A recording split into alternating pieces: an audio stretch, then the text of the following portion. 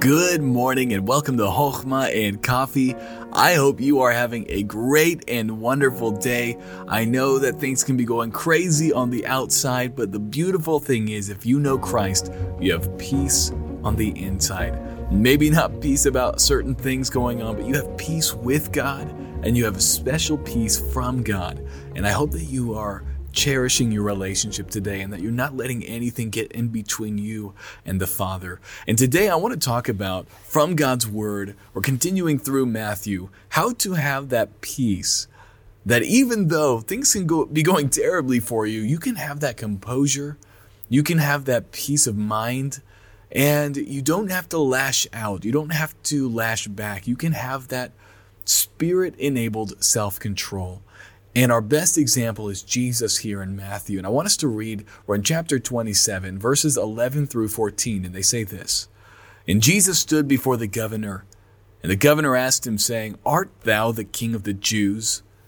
And Jesus said unto him, Thou sayest. And when he was accused of the chief priests and the elders, he answered nothing. Then said Pilate unto him, Hearest thou not how many things they witness against thee? And he answered him to never a word, insomuch that the governor marveled greatly. I want to read verse 14 again. He said, And he answered him to never a word, insomuch that the governor marveled greatly. Jesus, during this incredible hard time of his life, when people were lying about him, when people were falsely accusing him, and it was going to cost him his comfort, it was going to cost him his life, he was able to stay silent. He was able to allow them to do this to him.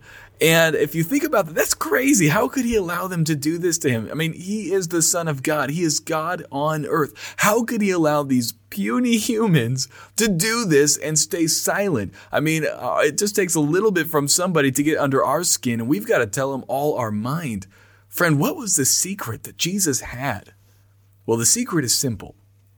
He was submitted to God, and he knew that everything was in his Father's hands. He knew that he was right where his Father wanted him to be. He had to wrestle for this peace. We know about that in the Garden of Gethsemane. He wrestled for this peace. He struggled with it. But when he finally came to the place where he said, God, your will, whatever is coming, this pain that's coming, the false accusations, the sin that I'm going to have to bear, I want to do it your way, not my way. And so when he came before Pilate and they were falsely accusing him, he was able to endure this silently. He was able to endure this with peace from God. Friend, have you submitted your way to Christ? Have you submitted your life to his hands? If not, when something goes wrong, you're going to try to get control. You're going to try to lash back. But friend, if you take a note from Jesus here, if we take a note from him, we realize that when our lives are submitted to Christ, and if we know we're in his will, when things go wrong, we know that God has not forsaken us. We know that he is still working and that he will take this hard time that we're in and work it out to good. And we can have peace knowing that it is in God's hands.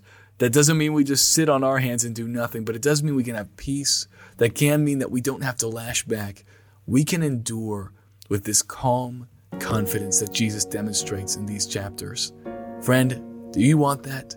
Surrender your way to Christ and trust in him. Well, I hope you have a great day today, and I will talk to you tomorrow.